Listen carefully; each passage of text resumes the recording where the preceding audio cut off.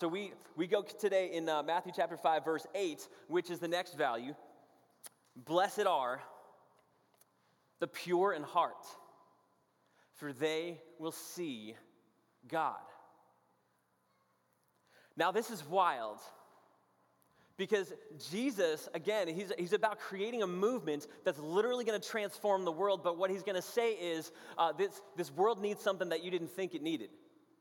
Every movement is based off of this idea that there's something wrong, and so they're going to start a movement in order to right that wrong. But Jesus isn't writing just a couple of different wrongs. He's writing the entire universe that's wrong. And so when we ask the question, man, what's wrong with the universe? Jesus is going to answer that question today. And again, if Christianity is something that maybe you've dabbled with or maybe you've been burned by in the past, today's an amazing day for you to be here because we're going to clarify some misperceptions about what Christianity is really all about. And I'm going to set a bullseye target up there for you guys to understand, man, what is this really all about? Jesus is going to say, blessed are the pure in heart. It is all about the heart. Now, here's the crazy thing about it. Our society will tell us, no, that's not what's wrong. It's all about, social inequality or gender inequality or socioeconomic inequality. I mean, you name it. There's all sorts of things out there. Religion is the problem. And I'm going to say today, yeah, actually, religion is part of the problem, but it goes a lot deeper than that. This is what Jesus affirmed. He affirmed, actually, that the Old Testament was true, that it was actually the Word of God, and it actually pointed people to Him. That's what He said at the end of Luke, that all of it, the law, the prophets, and the writings, they all point to Him. And so He explained that. So back in Genesis 6, this is what we read. When we look at the problem of the world, what is really wrong in the world, it says, the Lord saw how great the wickedness of the human race had become on earth, and that every inclination of the thoughts of the human heart was only evil all the time. Hundreds of years later, the psalmist David would articulate something pretty similar. He says, surely I was sinful at birth, sinful from the time my mother conceived me. And from this, man, he would declare in Psalm 24, he says, man, who can ascend the mountain of the Lord? Who can get to God? Because we're all messed up. Who may stand in His holy place? He says, he who does not lift up his soul to what is false and does not swear deceitfully. What's the standard? Perfection. Now, some of you hearing this, though, like you're thinking, wait. I've been to churches like this before, and every single time I go into them, I just feel judged. I feel less than because my life is not perfect. I don't have it all together, and there's some people in here who may pretend that they have it all together, but that's not me. And as soon as I walk in, I get those icy stares that stare me down and telling me I'm less than. This is not what Jesus is about. Jesus is not about the external things, okay? This is so important. What Jesus is after is who are you, not when people see you on the outside, but who are you behind closed doors? What's going on in here? This is what's going on. This is crazy. The Times actually, years and years ago, the Times asked a big question at one point. They said, what is wrong with the world? And a man named G.K. Chesterton, really cool guy, reportedly said, he wrote back to the Times and he said, dear sir, I am sincerely yours. G.K. Chesterton. This is what Jesus is after. He's saying, look, it actually doesn't matter as much on the outside in your behavior, all the stuff that you do and show on the outside. What matters is who you are behind closed doors. And because of that, every one of us contribute to the brokenness in this world. Now, if that grades you the wrong way, it graded me the wrong way all week, okay? So I'm not going to be the only one struggling. I want you to struggle as well, all right? Look, this is how it happens, okay? None of us in this room would dispute the fact that Hitler was one of the most evil persons on planet Earth, right? I mean, if you're here and you're like, no, I've had this in my thoughts all along. Like, Hitler was just misunderstood, He just needed a big, rub on the back. Like, Hitler, he's a good guy, everything deep down, he was a good guy, just misunderstood. No, if that's you, you need to leave right now. Otherwise, it's going to get weird in here, okay? So that's not what happened, but what also didn't happen was one day Hitler woke up and just like, I think I'm going to be the worst person on planet Earth. Yep, that's what I'm going to do. Like that, he didn't do that. That's not how all that went down. It happened through a series of small, incremental, consistent decisions that put him at the center of the universe and not God. Just to show you that Jesus is after the heart and not just your outside behavior, that's where it all begins, Jesus took it to another level. Later in the Sermon on the Mount, just a couple verses later, Jesus would actually say, man, let me show you how bad this is. Ready? This is what God really looks at. He says, you've heard that it was said to people long ago, you shall not murder, and anyone who murders will be subject to judgment. Right? We don't dispute that. If you're a murderer, expect bad things. But I tell you, this is Jesus' values, ready? Jesus always goes a step deeper. But I tell you that anyone who's angry with his brother or sisters will be subject to judgment. Anybody ever been angry at someone? Look, Jesus said it's not just the murderers who are on God's naughty list. It's on those who actually started gossiping behind the scenes this week. It's those who actually wanted to tear someone's reputation down. Those who couldn't wait to tell other people how bad this other person was in their life. You ever been there? He says, you're no better than a murderer. Whoa. Because he takes it a step deeper. It goes way deep into the heart. He goes on. He says, you've heard it said, you shall not commit adultery. But I tell you that anyone who looks at a woman lustfully has already committed adultery with her in his heart. All right, it's not just that you take someone else's wife to bed with you. It's that you want to. If you've ever been at a restaurant and the waitress comes by and you look at her and then you do a double take and a triple take, you're no better than if you took her to bed with you. That's what Jesus is saying here. He's saying it doesn't matter as much on the outside, it matters what's going on the inside, because it's the inside that leads to everything else.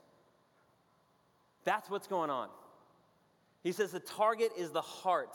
That's what's wrong. It's not just the act, it's the desire. And that's why we read throughout Scripture, and it's over and over and over again, that God will continually say, look, people look at the outside, but the Lord looks at the heart.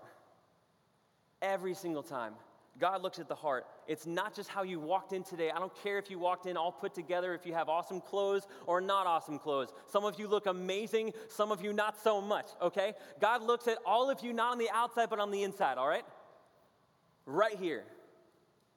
And there's some people who look super clean today, but they're dirty as heck right here. Now, this is the crazy thing and super dangerous about religion. If you've ever struggled with religion, you are safe here, all right? You're safe here. Because here's what's dangerous about it. We can work so hard at convincing ourselves we're good. We can show up and we can do all the right things. You can go to church every single Sunday of your life. You can show up at Bible studies. You can read the Bible. You can pray certain prayers. And God says you can actually be the farthest person from Him. No joke. This is actually what Scripture says. I'm not lying to you guys. James, one of the closest guys to Jesus, reflecting on Jesus and who Jesus is and what He taught, this is what James said. What good is it, my brothers and sisters, if someone claims to have faith but has no deeds?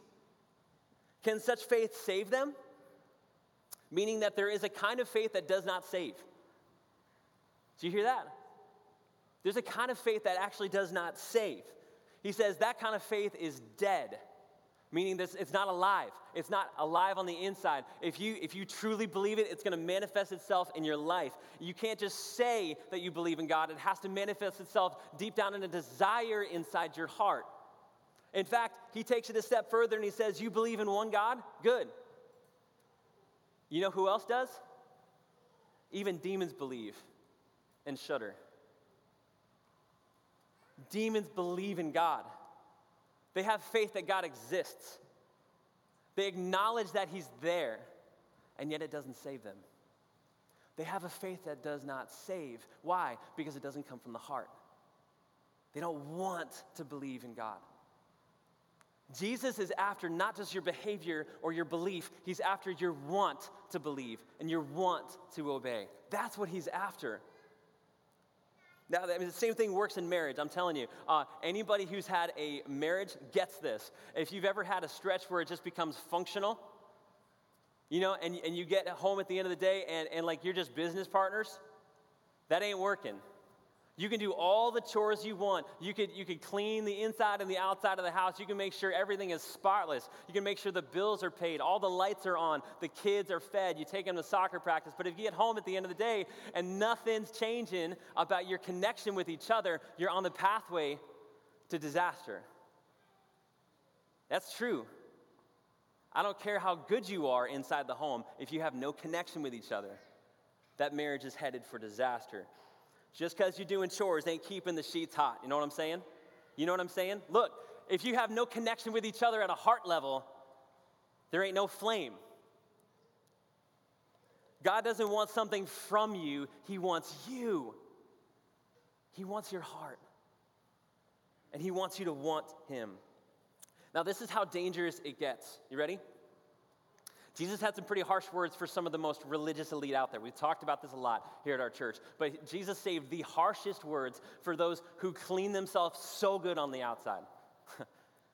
We've mentioned this before, but in Matthew 23 and Luke 11, Jesus says, you clean. He's talking to the Pharisees at this point and the teachers of the law. He calls them hypocrites, nails them, goes right after him and says, look, you clean everything on the outside. You look so good on the outside.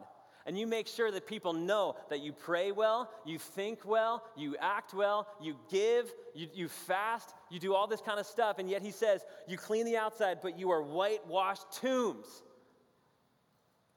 Whoa, you're empty.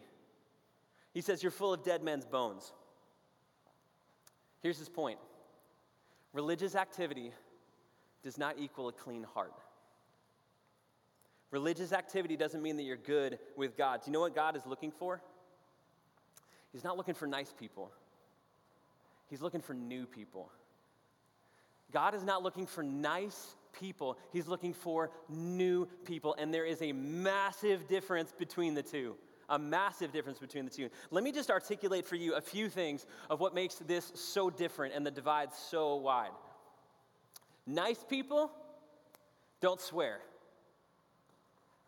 They protect their language so tight. They're so about, like, how do I clean up my language? How do I make sure it's okay?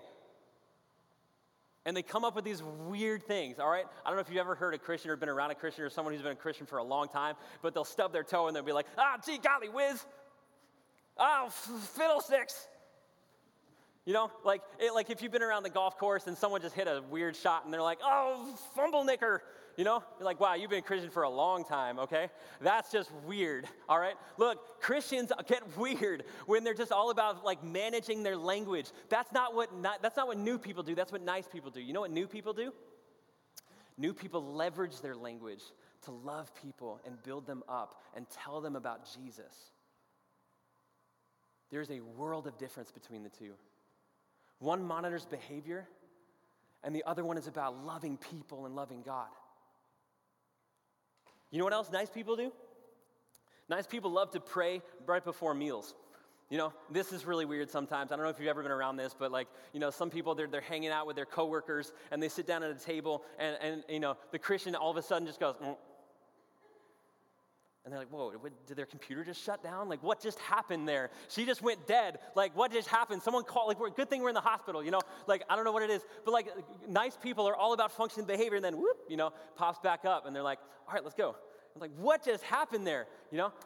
That's, all right, so nice people are all about modifying their behavior to make sure everything's clean on the outside and make sure they do those religious rituals. Do you know what new people do? They find ways to talk to God all day long. Because it's a conversation. They have a dynamic, conversational environment about them all day long. It's not just about praying to God at certain times, at certain sets, and it's not just about ignoring some people or saying just the right things. No. What they do is they actually have a living, active conversation with people around them. And so at that table, God is actually not checking the box to see whether you prayed before your meal or not. He's actually wondering, did you love those people across the table? Did you tell them something about who I am? Did you check out their life and what they need? Or are you just worried about checking off that religious box? Religious people, nice people, go to church to earn God's favor. Those who are new people seek God out in a living relationship everywhere they go. They know they don't have to go to a religious setting in order to experience God. Nice people also try to act nice around other non-Christians and almost kind of think that their behavior is good enough for their witness, right? It's the same people who sit down and pray before a meal and they're like, oh man, waitress saw that. Check that box. I totally witnessed this week. Look, I'm telling you right now, there's some people in this room who think that just because they behave a certain way, that other people in the world are getting it. Did you know that Paul said in Romans chapter 10 that nobody can understand the gospel unless you share it word for word, that we are called, we have the feet of the gospel, and we've been carried out to go tell people word for word the good news? When was the last time you shared your faith with somebody? Actually had a gospel conversation. Just praying before a meal doesn't tell anybody anything about your faith. And you want to know the real test of whether you actually have friends of people who don't know Jesus? You know, you're called to do that as followers of Christ. You're called to love this world the way Jesus did. The real test, if you have friends who don't know Jesus, is if they invite you over to their house. Friends invite friends over. Acquaintances never do that. Guys, are we friends with this world the way Jesus was friends with us? And I'm telling you right now, don't just trust what you can see with your eyes, because Jesus is after the heart. He wants to know what drives you. What is your deepest motivation? What do you long for? Do you ache for what God aches for? Because Jesus is about something so much different than what you can just see on the surface. He's looking at hearts. This is amazing. We can be so self-deceiving about this, okay? I love this. Pastor John Stott put it this way. He says, some people weave around themselves such a tissue of lies that they can no longer tell which part of them is real and which is make-believe. We do this all the time as believers. We do. We're so good at weaving lies around our heads about whether or not we're good with God, and we haven't really adequately understood the heart. Do you have friends who can call BS on you? Do you have friends who will do that? Who will look you in the face and say, you are fake. Stop it. You need friends like that. Otherwise, as the great theologian Buddy the Elf said, you sit on a throne of lies. All right. I just had to say that because that's so fun. All right, look, Christmas is coming. It's going to be awesome around Christmas time around here, okay? I can't wait. Anyway, so here's the question. How do we get to a place where we want to want God? How do we get to a place where it's not just about behavior and cleaning ourselves on the outside, but where we actually want to want God? How do we get to that place? Well, he goes on. I love this. We have to understand what the word heart is. When he says, blessed are the pure in heart, for they will see God. We have to understand what is heart. Now, our 21st century concept of heart really does us no good on this one, because when we think about heart, we think butterflies and fluttering emotions and like, oh, my heart will go on, you know, something like that. Like, that's not exactly what Jesus is talking about when he's talking about the heart.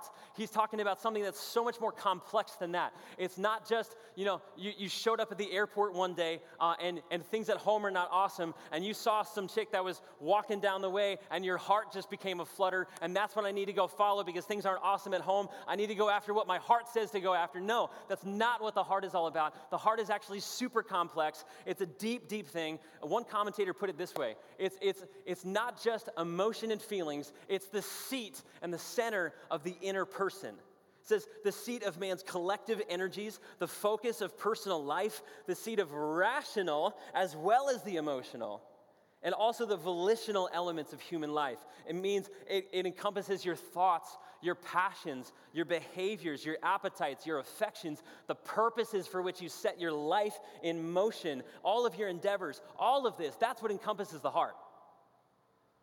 It's a deep thing that says, man, this is what I'm about. That's what the heart is all about. Now, what does it mean to be pure? He says, blessed are the pure in heart. The pure in heart are those, when you think about pure, we got a baptism tank right here, and it's full of water. If this was not pure, you would not want to go in it, okay? All right, when you think about pure and you think about a glass of water, if something else gets in it, it's no longer pure water anymore, right? It's mixed. It's been dirtied. Pure means that there's nothing in it that contains or contaminates it from being what it originally was supposed to be. I love this. When something else is inside something else, that means it's a divided thing. It's no longer a pure, unified thing anymore. It is divided. And one commentator said that purity is really all about freeing self from the tyranny of a divided self. See, a lot of us, when we think about purity, we think about just religious goods. How good can I be on the outside? How can I just modify my behavior and all that? But Jesus is after something so much deeper than that. He's saying, man, what divides the motives of who you are as a person? And I want to free you from this division of the tyranny of a divided self. That's what Jesus is after. Now, when we look at the Apostle James, he also says that a divided person is an unstable person, someone who thinks one way and behaves another way. Maybe people who show up at church but really have no thought of God the rest of the week. People who are like Christians on Sunday but atheists Monday through Saturday. And he says they are unstable in all they do. It's an unstable person. You ever been around an unstable person? You ever been an unstable person? I was a little that way this week, okay? When we're unstable, it means we're divided. Our emotions and what we believe and our behavior, all of that is just mixed up. And Jesus says, I want you to be a unified, whole person. I want you to be whole. I want what you believe and what you feel and how you act in that, what you think and all that. I want that all to be unified in one whole person. So what's the first step in this? Here's the first step. Be honest. Be honest. Be honest about what you want most. Be honest. Be honest about where you really are lacking. Be honest about the places that you've really messed up and you've really hurt other people lately. Be honest about it. Really be honest. And if you have a hard time getting honest about that, talk to some people around you who know you really well and can call you out. Why do I say that? Because there's a beautiful moment in Psalm 51 where I think this shows the purity of heart, maybe better than any other place in Scripture. Psalm 51, at one part in verse 10, it actually says, "Create in me a pure heart, O God, and renew a steadfast spirit within me." And we love that line, and we can put it on bumper stickers, and we can put it on, cups and paper plates and whatever other religious people do. We love to do that. Do you know the context for that? Psalm 51 was written by a man that was named a man after God's own heart after something that he did that was horrific. What he did was not something that we would say was a man after God's own heart. We'd say that was a pretty evil person. King David wrote this psalm, and when he wrote it after a moment where he stole his best friend's wife while his friend was out on battle, slept with his best friend's wife, and then felt like he could be caught by it because she got pregnant from it. And so he tried to deceive him into thinking that it was his kid at first. And when that didn't work, he sent him out to the battlefield on the front lines so that he was sure to die the next day. This was not someone he was acquaintance with. This was not someone that he had just heard about. This was one of his best friends. This is one of David's mighty men. And he did that to him. And yet in this prayer that David writes, we see a pure heart. How can you get a pure heart when you've done that? David cries out, "Have mercy on me, O God, according to your unfailing love, according to your great compassion, blot out my transgressions, wash away all my iniquity and cleanse me from my sin." He got honest. Man, I did it. I own it. I was wrong. I know that now. My motives were mixed. I was a mess. I made a stupid mistake. God can handle your honesty. He can. He just can't handle a divided self who thinks that you're clean when you're really not. He goes on, "Surely I was sinful at birth, sinful from the time my mother conceived me." And he says, "Against you and you only, God, have I sinned." Now, in that moment, it was God the only one who sinned, that he sinned against? No way. I mean, he sinned against Bathsheba. He sinned against, all these other guys that were involved in the process. But when we think about what sin really is, it's cosmic treason. Because when you think about what treason is when you have lied to a particular home country, and you might have actually hurt a lot of people in the way, but at the end of the day, it's between you and the country, isn't it? That you could be tried for treason. You could hurt a lot of people here in this world, but at the end of the day, every single sin that you have is cosmic treason against the God who made you and loves this universe more than anything that you could ever know. We have to be honest with the fact that, man, we're messed up. And we all contribute to that problem. And in the middle of all this, David cries out, create in me a pure heart. Create in me a pure heart. Renew a steadfast spirit within me. And he says, restore to me. This is amazing. Check out the desire and the motives in this. Ready? He says, restore to me the joy of your salvation and grant within me a willing spirit. He says, don't just change my behavior, change my heart. That's what needs to get clean. It's not just the fact that I stole someone else's wife, it's that I wanted to steal someone else's wife. It's not just that I hated someone else in my heart, it's that I wanted to hate someone in my heart. Clean me of that, God, because that is ugly. And this is what I love most about this. You ready? How do we get a desire? How do we get a desire to want God? We got to reflect as David did. He says this, you did not delight in sacrifice or I would bring it. You did not take pleasure in burnt offerings. In fact, what he means by that is you didn't desire my perfect behavior. You didn't. You were not looking at whether I prayed before a meal or whether I didn't pray before a meal. You weren't looking at whether I made myself perfectly acceptable in front of other people's eyes. You weren't looking at that. You were looking at something so much deeper than that. He said, my sacrifice, God, is a broken and contrite heart. That you will not despise, God. Guys, we got to get honest. The only way to start having a desire for God is to realize that you are far from God. And without hope, without a Savior, without any even prayer to have God close to us and to have us close back to God. The only way to get a desire again is to realize that we were lost and far from God, but in the middle of all that, to realize that we are more loved than we ever dared dream. You ever had a moment like that? A couple of weeks ago, no joke, we hit a moment. We had kind of like a flat line in our marriage. I mentioned this several weeks ago where we were just business partners and things were just kind of coasting. And we didn't even realize it. We kind of slipped into it. And we were just parents and we were just church planters and that was it. And we just gave all of our time to it. And we looked at each other at the end of every day and we're just like, who are you? You know, who am I? And I'm telling you, in that moment, if it's just chores and you're just doing business, it does not get spicy, all right? It gets ugly. And we had some moments where we kind of had to fight it out a little bit. God's okay with a little fight. Because after you come clean and you make up and you show each other just how much love you have for each other, watch out, that next week gets way spicy, all right? I'm just telling you. Look, some awesome things can come out of moments where we are really honest with each other and we own it and then we say, man, I still love you.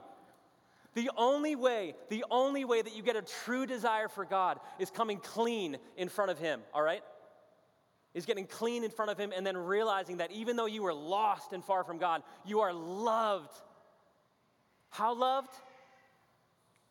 So loved that God sent His own Son to die in your place. So loved that when we were as dirty as you could ever imagine dirt to be, Jesus became dirty for us so that we could become clean. That when you thought your life was worthless and your past and all the mistakes that you've made could never, ever make God love you again, Jesus said, I'm going to take all of that and I'm going to put it on my back. And I'm going to go die the death that you should have died in your place. Why? Because I love you. Because you mattered to me. And I never want you to go another day again without understanding that I love you and I paid the ultimate price for your soul. I want you with me forever. Don't you live another day without understanding that love. I want your heart, not your behavior. You got to hash it out, guys. Jesus is not looking for a perfect person. Jesus is looking for hearts that come clean in where they've been and hearts that truly want Jesus now. Only then are you going to start seeing God. I'm telling you, back junior year of college, I saw God in ways that I had never seen Him before because I started getting honest with God. I had come out of a rough season where I made a lot of stupid decisions. And as soon as I finally came clean and said, I own it, God, I've made a lot of mistakes. I've hurt relationships. I've hurt people. I've abused some people. And I own it. I'm telling you, in that moment, I felt God's love more than I've ever felt God's love before. And I started seeing God in ways that I'd never seen Him before. This is why it's blessed are the pure in heart, for they will see God. If you have a hard time seeing God in your workplace, It's because maybe you need to start getting honest about how far you've fallen. Jesus said, those who have been forgiven little, love little, but those who've been forgiven much, love much. Why? Because they understand the price that Jesus paid for your soul. And when you start understanding that, you start seeing the mercy of God everywhere you go. And you start seeing the love of God on every soul around you, not just you, but others as well. I'm telling you, if you want to see God, if you want to see him at work, come clean, get honest. And then know this, beyond a shadow of a doubt, that if you place your trust in Jesus Christ, if he is your motivation, if he is your heart's desire, if he is the treasure that has captured your heart at the end of life, you have the greatest, most mysterious gift that any one of us could ever be given, and it's to actually look at God, to see him face to face. If you have ever longed to see God and just be like, God, where are you? I don't get this right now in life. I don't know why life is this way. One day you will see him. One day you will. That's a promise. We're going to see the Creator. We're going to see God. In the Old Testament, it said no one could look at God and live. That was broken by Jesus Christ dying in our place. Jesus came so that we could see God, and we could see him for all eternity. And you know how good it gets? He makes us new. If there are people who are going to be baptized today, I release you now to go get changed and get ready for that. And what you're going to see in just a second here is a full-on display of nice people being made new. Because what Jesus has done with people who have put their trust in him is not just helping people become nice. It's helping make dead people alive again. The prophets in Ezekiel said that one day, it's not just going to be that I put in other laws if you got to memorize certain things and behave a certain way. No. I'm going to make hearts of stone become hearts of flesh. They're going to live again. There's going to be dead people that come alive. That's what happens when God gets a hold of your heart. It's not that you were just kind of sick and needed a little medication. You were dead. You were dead in your sins, and you needed resuscitation to life. That's what Jesus is doing. And when he says, blessed are the pure in heart, purity happens when we are washed clean. And 1 John 1:9 says that if you confess your sins, if you own it, if you get honest and broken about it, if you confess your sins, he is faithful and just to what? To forgive us our sins and purify us from all unrighteousness. I'm telling you, this is what our God does. He's in the business of making dirty things become pure, not because of what we have done, but because when our hearts are fixed on him, he washes us clean. Maybe you need to hear that today. Maybe today's the day that you need to know that you can have a fresh start and a clean heart. Maybe today is that day that you need to understand that it doesn't matter where you've been, it matters where you want to go with Jesus and what he's going to do to remake you new. In just a second, we're going to get to hear these stories of people who have literally become new creations because their gaze has been fixed on Jesus and what he's done for them, not what they've done on their own. And so I want to do this. I want to introduce you to some of these people before we baptize them. And then what I want you to do too is that when we baptize them, this is not just like we put on white robes and make sure everyone's nice and clean and we just kind of tiptoe in. Look, I've been to churches where it's almost like a puppet show. You got like this whole baptism tank on the top and people just kind of like come in, say a couple of things, ding, and they're out. Like that's not it. This is a celebration. This is a party. And so when we get people under the water, we want to hoop and holler and tell them, look, dead people are alive, okay? So when we do this, I'm telling you, this is going to be the greatest party that we have as a church. It's going to be nuts, and I can't wait to celebrate. You ready? Brianna Bloom. This is Brianna. Brianna came to our church kind of close to the beginning. Yeah, it is. Yeah, that's Brianna. I know, that's a cat, but that's Brianna too. All right. So, look, you can't correct me in the middle of a message. That's not cool. All right. This is Brianna. She came to our church early on, and I'm telling you, Brianna has been a quiet soul, but in the middle of all the quietness, God has been recreating and remaking and making new the whole time. This is what Brianna told me. In this journey, she's had a number of friends that have come alongside her and shared this love for her the way that Jesus has loved her. And I asked Brianna, man, tell me, why do you want to get baptized? And she says, growing up, I always seeked approval from friends and family. I always cared too much about what other people thought of me. And I strived to achieve that good feeling.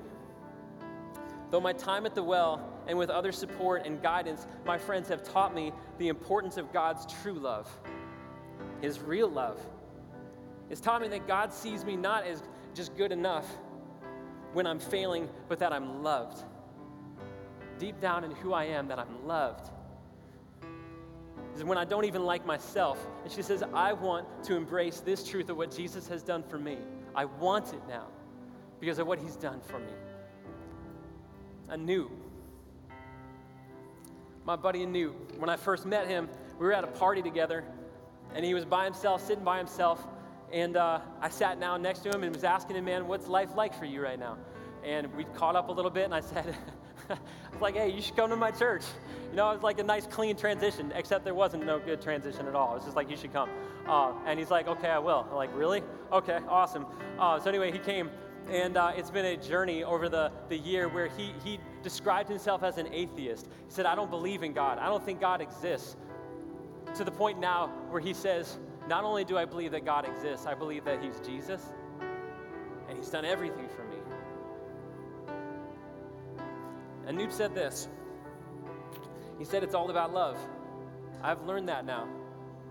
That it's not about rules or tactics or practicality. He says, I love Jesus for what He taught me and what He did.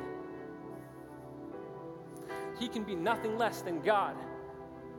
And after I've thought about Him, I want to follow Him and live according to His ways. I'm so happy. And I sat down next to Anoop at a coffee shop a couple weeks ago. We're talking about baptism.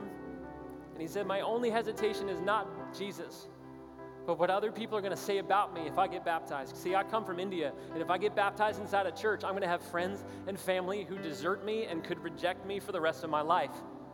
And I asked him, I said, Anoop, is Jesus worth that to you? And with tears in his eyes, he said, yes. Yes, He is. This is Becca. Becca came to our church this summer. Just this summer. It was a couple weeks ago. And I wasn't even preaching, thank God. All right? She needed to hear from someone else. And she came, and I had a guest preacher come in, and he shared the gospel of about what God had done for her. And in the quiet of her seat, she said, I want that. I want what Jesus did for me. I want that. This is what she said. I want to be baptized because I want people to know that I've chosen to follow Jesus Christ and keep His commandments and try to live a Christ-centered life because of what He's done for me. So we're going to celebrate the mess out of Becca. I'm still getting to know her. And we're going to celebrate her like she's been a long-lost family member come home. This is Sarah Taylor. Sarah has been incredible from day one. She has done everything that we've asked her to do and more. She has loved people better than I've ever seen people love people. She has, over and over again, just done amazing things for our church. And in the middle of it, at the very beginning, I asked her, well before I knew her, I said, Sarah, what do you want most? And Sarah said, I just want to experience God. I just want Him to be real in my life.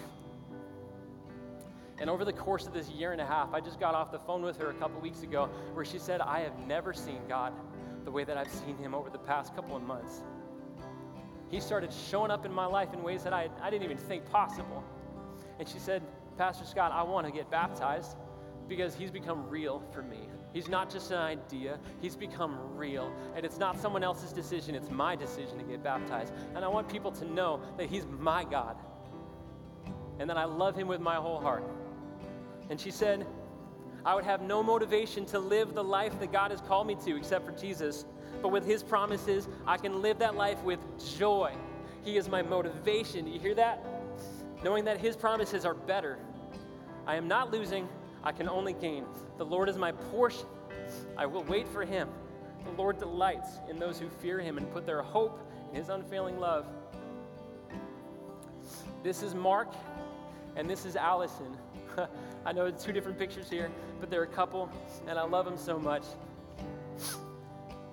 Charity met Allison at a park about a year and a half ago, and when they first met, Allison wasn't sure that a church would really love them anymore. Based on what had happened in the past, wasn't sure. But Charity said, we're a church of all sorts of imperfect people. And Allison's like, sign me up. And she started coming to our group. And we started building a friendship with Allison. And she's become one of the sweetest people that we've ever known. And Allison, if you need someone to be honest to you, choose Allison. She'll shoot straight with you. And I love that about her. I love that about her. This is what Allison said. You ready? I asked her to send me something. And she was mean and didn't send it to me ahead of time. So she said, since renewing my relationship with God, I've had many trials that my faith was, and my faith has been tested, and yet I kept my faith strong. And in these times and these hardships, I've seen over and over again how awesome, how real, and how powerful God is. And I want him as my Lord and my Savior. When I first met Mark, do you know what happened? Mark showed up at church an atheist. Did not believe that God was real. In fact, Mark came from a hard life where things were really hard. And he went into the military and served overseas and saw things no one should ever see. And out of that hardness, he thought, how can God even exist? There's way too many evil things in this world. It's not possible for God to be real. And yet when Allison invited him to come to church, he came, much to Allison's surprise, and he sat in the seats, and God got a hold of his heart. And over the next couple weeks, we started having conversations about faith. And we had a series we called God on Trial. And God on Trial, we explored things like, where is God in the midst of evil and suffering? Where is God when everything doesn't seem right? And over 8 weeks, Terry and I sat in his home, and we were staring at each other across the living room. And he looked at me and he said, every objection I've had against God has been dismantled. Now what? I said, Mark, this is the fun part. You get to have a friendship with God. And over the next couple of weeks, Mark said, I'm in. I want to know that God. I want to know that God. And I want him to be my Lord and my Savior. He says, life has thrown me many curveballs. Usually I'm quick to say that God could not exist when those things can. I recently found faith and believe in God. Even though times are tough, I have a new confidence and a new feeling of strength to overcome with the Lord on my side. Come on now. Come on. These are the lives that are going to be changed and that are going to be baptized today. And I'm going to invite every one of them to come forward now. Come on up. If you're going to get baptized, come on up. We want you to form a line right by the tank here. And I want you to see that these lives are not just nice people. Every one of them will tell you they're not nice, but they're new. And their heart has been changed because Jesus is real. And so we're going to celebrate that new life today. And if you are a part of our church family and you've played a part in their role, in their life, in their transformation, I don't want you sitting in your seat. I want you down here at the tank, and I want you to help me baptize them. You ready? Let's do this.